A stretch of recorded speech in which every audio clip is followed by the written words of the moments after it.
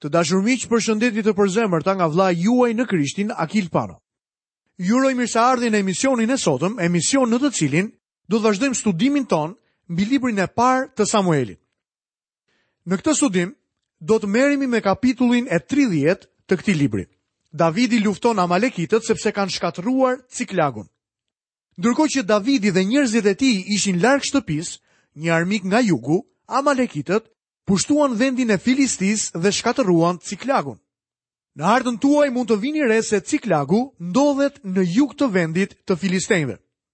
Lexojmë pa humbur kohë libri i parë i Samuelit, kapitulli 30, vargu i parë deri në vargun e 3.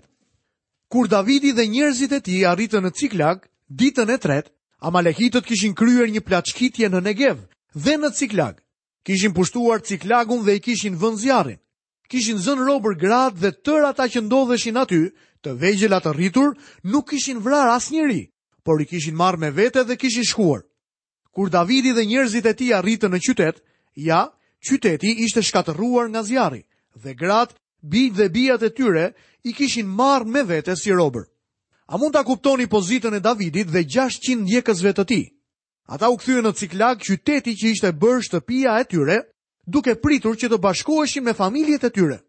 Ata u kthyen dhe e gjetën të djegur dhe të shkatëruar. Davidi dhe njerëzit e tij u shqetësuan. Ata kishin humbur gratë dhe fëmijët e tyre. Të gjithë mendonin se të afërmit e tyre ishin vrarë. Lexojmë poshtë nga vargu i 4 dhe i 5. Atëherë Davidi dhe tërë ata që ishin me të ngritën zërin dhe qanë, derisa nuk patën forcë të qajnë. Dy bashkëshortet e Davidit, Jezreelitja Ahinoama dhe Karmelitja Abigail, e cila kishte qenë bashkëshorte e Nabalit, figuronin gjithashtu midis robërve. Kjo ishte një dhimbje e madhe për Davidin. Midis të humburve ishte edhe gruaja e tij, Abigail. Ju e mbani mend se Abigaili kishte qenë e martuar me një burr shumë të pasur, emri i të cilit ishte Nabal, që do të thotë i marr. Pas vdekjes së tij, Davidi e mori këtë femër për grua. Ajo ishte pjesa e mirë e jetës së Davidit dhe e vetmja grua që e bekoi me të vërtet jetën e tij. Lexojmë nga vargu i 6. Davidi ishte shqetësuar shumë se njerëzit flisnin për ta vrarë atë me gur, sepse të gjithë kishin shpirtin të trishtuar për shkak të bijve dhe të bijave të tyre, por Davidi u forcua tek Zoti, Perëndia i tij.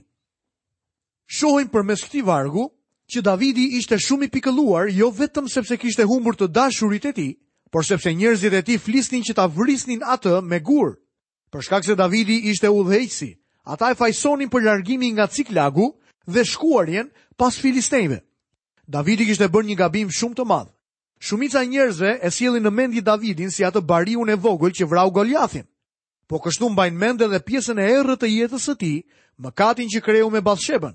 Ajo çfarë nuk kuptojnë është se Davidi ishte njëri si të gjithë ne. Ai bënte shumë gabime, një lloj si ne.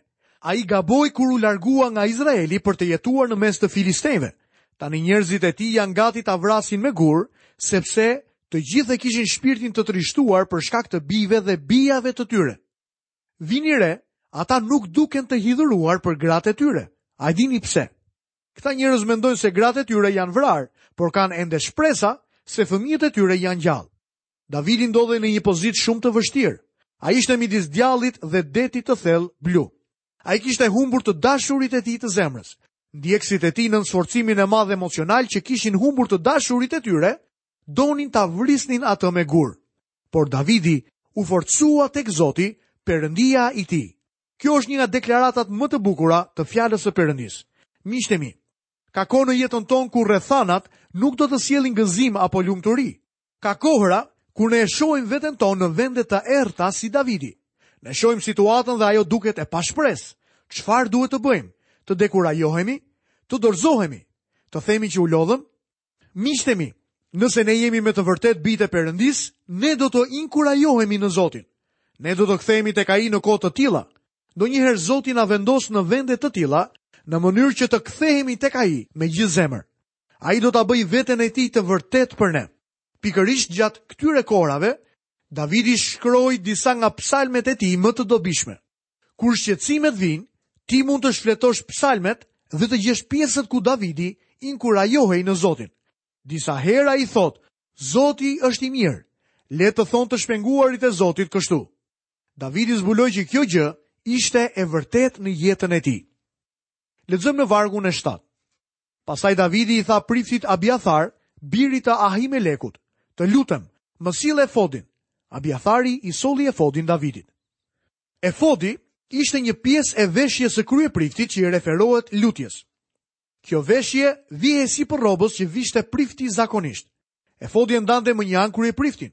Ajo ishte rroba që ai vishte kur shkonte në altarin e artë të lutjes. Ajo rrobë kishte dy gur, një në çdo shpatull, në të cilët ishin gdhendur emrat e 12 fiseve të Izraelit, 6 në një shpatull dhe 6 në shpatullën tjetër.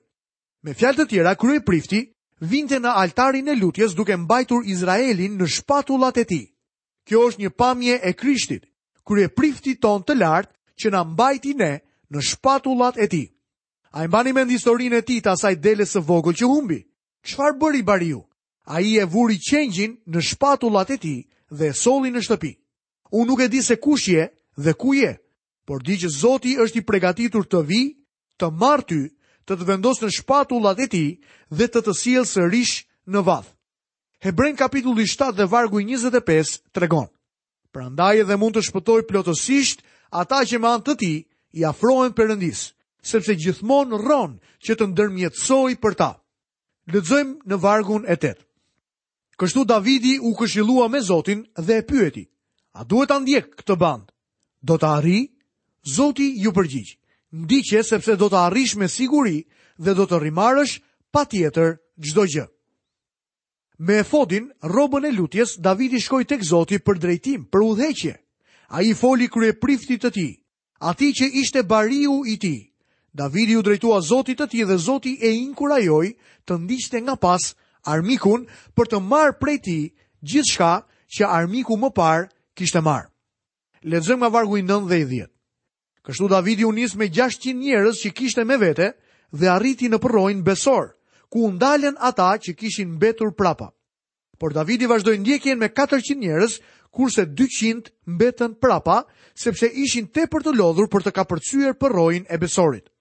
Të gjitha rezervat ushqimore ishin rrëmbyer, kështu që këta njerëz ishin shumë të lodhur. 200 prej tyre nuk e vazhduan udhëtimin sepse ishin të raskapitur. Lexojmë vargun e 11. Gjetën në fush një egjiptas dhe ja quan Davidit. I dhan bukë për të ngrënë dhe ujë për të pirë. Në rrugën e tyre, në ndjekje të armikut, ata gjetën një egjiptian në fush.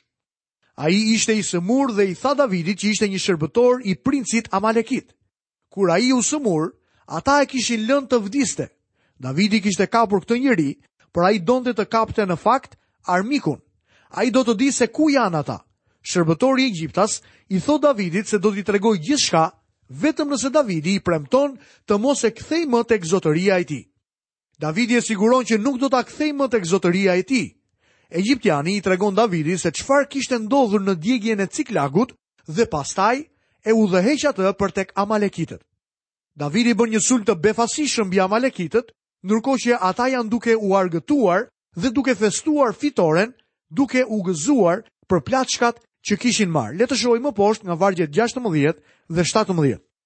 Dhe e çoi poshtë, dhe ja, Amalekitët ishin shpërndarë në të gjithë vendin. Hanin, pinin dhe bënin festë për plaçkën e madhe që kishin sjell nga vendi i Filistejnëve dhe nga vendi i Judës. Davidi i sulmoi nga muzgu deri në mbrëmjen e ditës tjetër.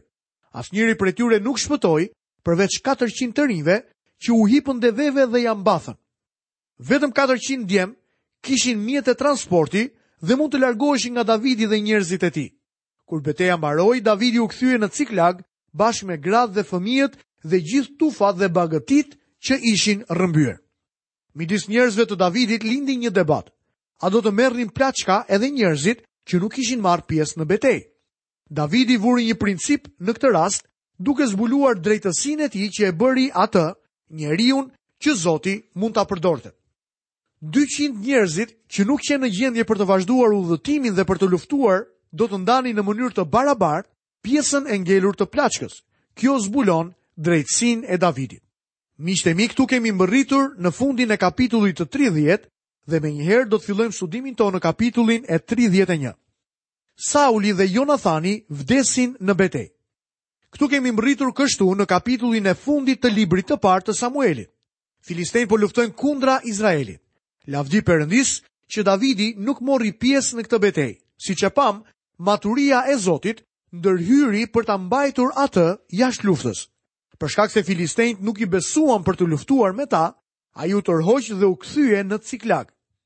Atje gjeti qytetin e tij të grabitur dhe të djegur, ndërkohë që gratë dhe fëmijët i kishin grabitur. Ndërkohë që Davidi dhe njerëzit e tij po ndiqnin Amalekitët, Izraeli po ikte me vrap para filistejnëve. Ata po munden në këtë betejë sepse janë jashtë vullnetit të Zotit. Ashtu siç e pam, kur filistejnët u ngritën kundra Saulit dhe ai kërkoi Zotin për drejtim, Perëndia heshti. Kjo ishte arsyeja që Sauli u drejtua tek magjistaria në Endor. Për shkak të rebelimit dhe mëkateve të tij, Perëndia nuk ju përgjigj këtij njeriu dhe nuk po e mbron në këto momente. Lexojmë në kapitullin e 31, nga vargu i parë. Filistejnët u ndeshën me Izraelin dhe izraelitët u ambathën para filistejnëve dhe ranë të vrarë në malin Gilboa. Shohim që betejë nisi me të vërtet keq për izraelitët në fillim. Lexojmë vargun e 2 dhe të 3. Filistejnët ndoqën me furi Saulin dhe bijtë e tij, kështu filistejnët vranë Jonathanin, Abinadabin dhe Malkishuahun, bijtë të Saulit. Beteja u ashpërsua kundër Saulit, harktarët e arritën dhe ai u plagos rënd prej tyre. Ky është fillimi i fundit të jetës së Saulit. Në fillim ai u godit në betejë nga një harktar. Me sa duket, ai që e qelloi nuk e kuptoi që kishte goditur mbretin. Goditja e tij ishte, si të thuash, drejt e në shenjë. Vrasja e Jonathanit ishte tragjike në betejë. Ai ishte një luftëtar me të vërtetë i madh.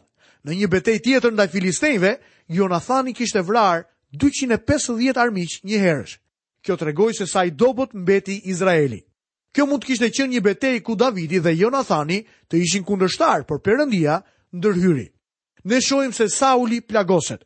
Lexojmë vargun e 4. Sauli i tha shërbëtorëve të tij: "Nxjerrë shpatën tënde dhe më shpo me të, të mos vinë këta të parrethprer të më shpojnë dhe të tallen me mua." Por qytetari i tij nuk deshi të kryej këtë veprim sepse kishte zënë një frikë e madhe. Atëherë Sauli mori shpatën dhe u hodh mbi të. Kur Sauli pa se ishte plagosur për vdekje, mendoi se armiqtë do të vinin dhe do të talleshin me të. Mendoi se kishte të drejtë. Ashtu sikurse e pam, Sauli ishte shumë krenar, egoist dhe nuk priste që fundi i tij të vinte në atë mënyrë. Shqyrtari i tij kishte frikë ta shtrinte dorën e tij mbi mbretin kur Sauli i kërkoi ta vriste me shpatë. Kështu Sauli mori shpatën dhe u hodh mbi të. Duket sikur Sauli vrau veten. Ai ishte me të vërtetë një vetvrasje. Lexojmë prej vargjeve 5 deri 9.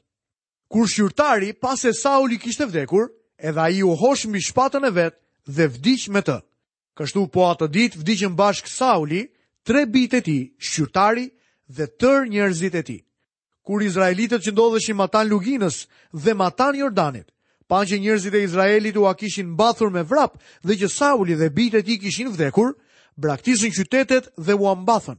Atëherë erdhën filistejnët dhe u vendosën aty. Të nesërmen filistejnët erdhën për të zhveshur të vrarët dhe gjetën Saulin dhe 3 bijtë e tij të rënë në malin Gilboa. I pren kokën Saulit, e zhveshën nga armatimi i tij dhe dërguan lajmëtar në tërë vendin e filistejnëve për ta çuar lajmin në tempullin e idhujve të tyre dhe popullit. Ne shohim se Sauli zhvishet nga armatura e tij. Pse u përpoj Sauli t'ia vishte Davidit armaturën kur luftoi me Goliathin? Nëse Davidi do ta kishte fituar betejën duke veshur armaturën e Saulit, atëherë mbreti do të kishte marrë meritën dhe lavdin për fitoren. Një rast i tillë kishte ndodhur me një nga bijtë e Saulit. Kur Jonathani korri një fitore, Sauli në vend që t'ia jepte meritën atij, i raboris në vend dhe mori meritën për vete. Lexojmë vargje 10 deri 13. E vendosën pastaj armaturën e tij në tempullin e Aqtharothit dhe e varën kufomën e tij në muret e Bethshanit. Por kur banorët e Jabeshit dhe të Galadit mësuan atë që filistejnët i kishin bërë Saulit, tërë njerëzit trima u ngritën, ecën tërë natën dhe hoqën nga muret e Bethshanit kufomën e Saulit dhe kufomat e bijve të tij. Pastaj u kthye në Jabesh dhe këtu i dogjën ato. Pastaj morën kockat e tyre, i varrosën poshtë marinës në Jabesh dhe agjëruan 7 ditë me radhë. Këto vargje mbyllin librin e parë të Samuelit. Dikush mund të thotë, nuk kishte ndonjë mister të madh në vdekjen e Saulit. Ne nuk e kemi mbaruar ende atë histori. Ne do të fillojmë sërish në librin e 2 të Samuelit. Ne pam se kur Sauli kurseu disa amalekit, Samueli e qortoi atë për këtë gjë. Ai i tha Saulit: "Bindja është më mirë se flijimi, dhe të dëgjosh është më e mirë se dhjami i deshve." Perëndia kërkonte bindje dhe zemra e Saulit nuk ju përul asnjëherë Zotit të Gjithëpushtetshëm. Është interesant fakti që Sauli kurseu disa amalekit.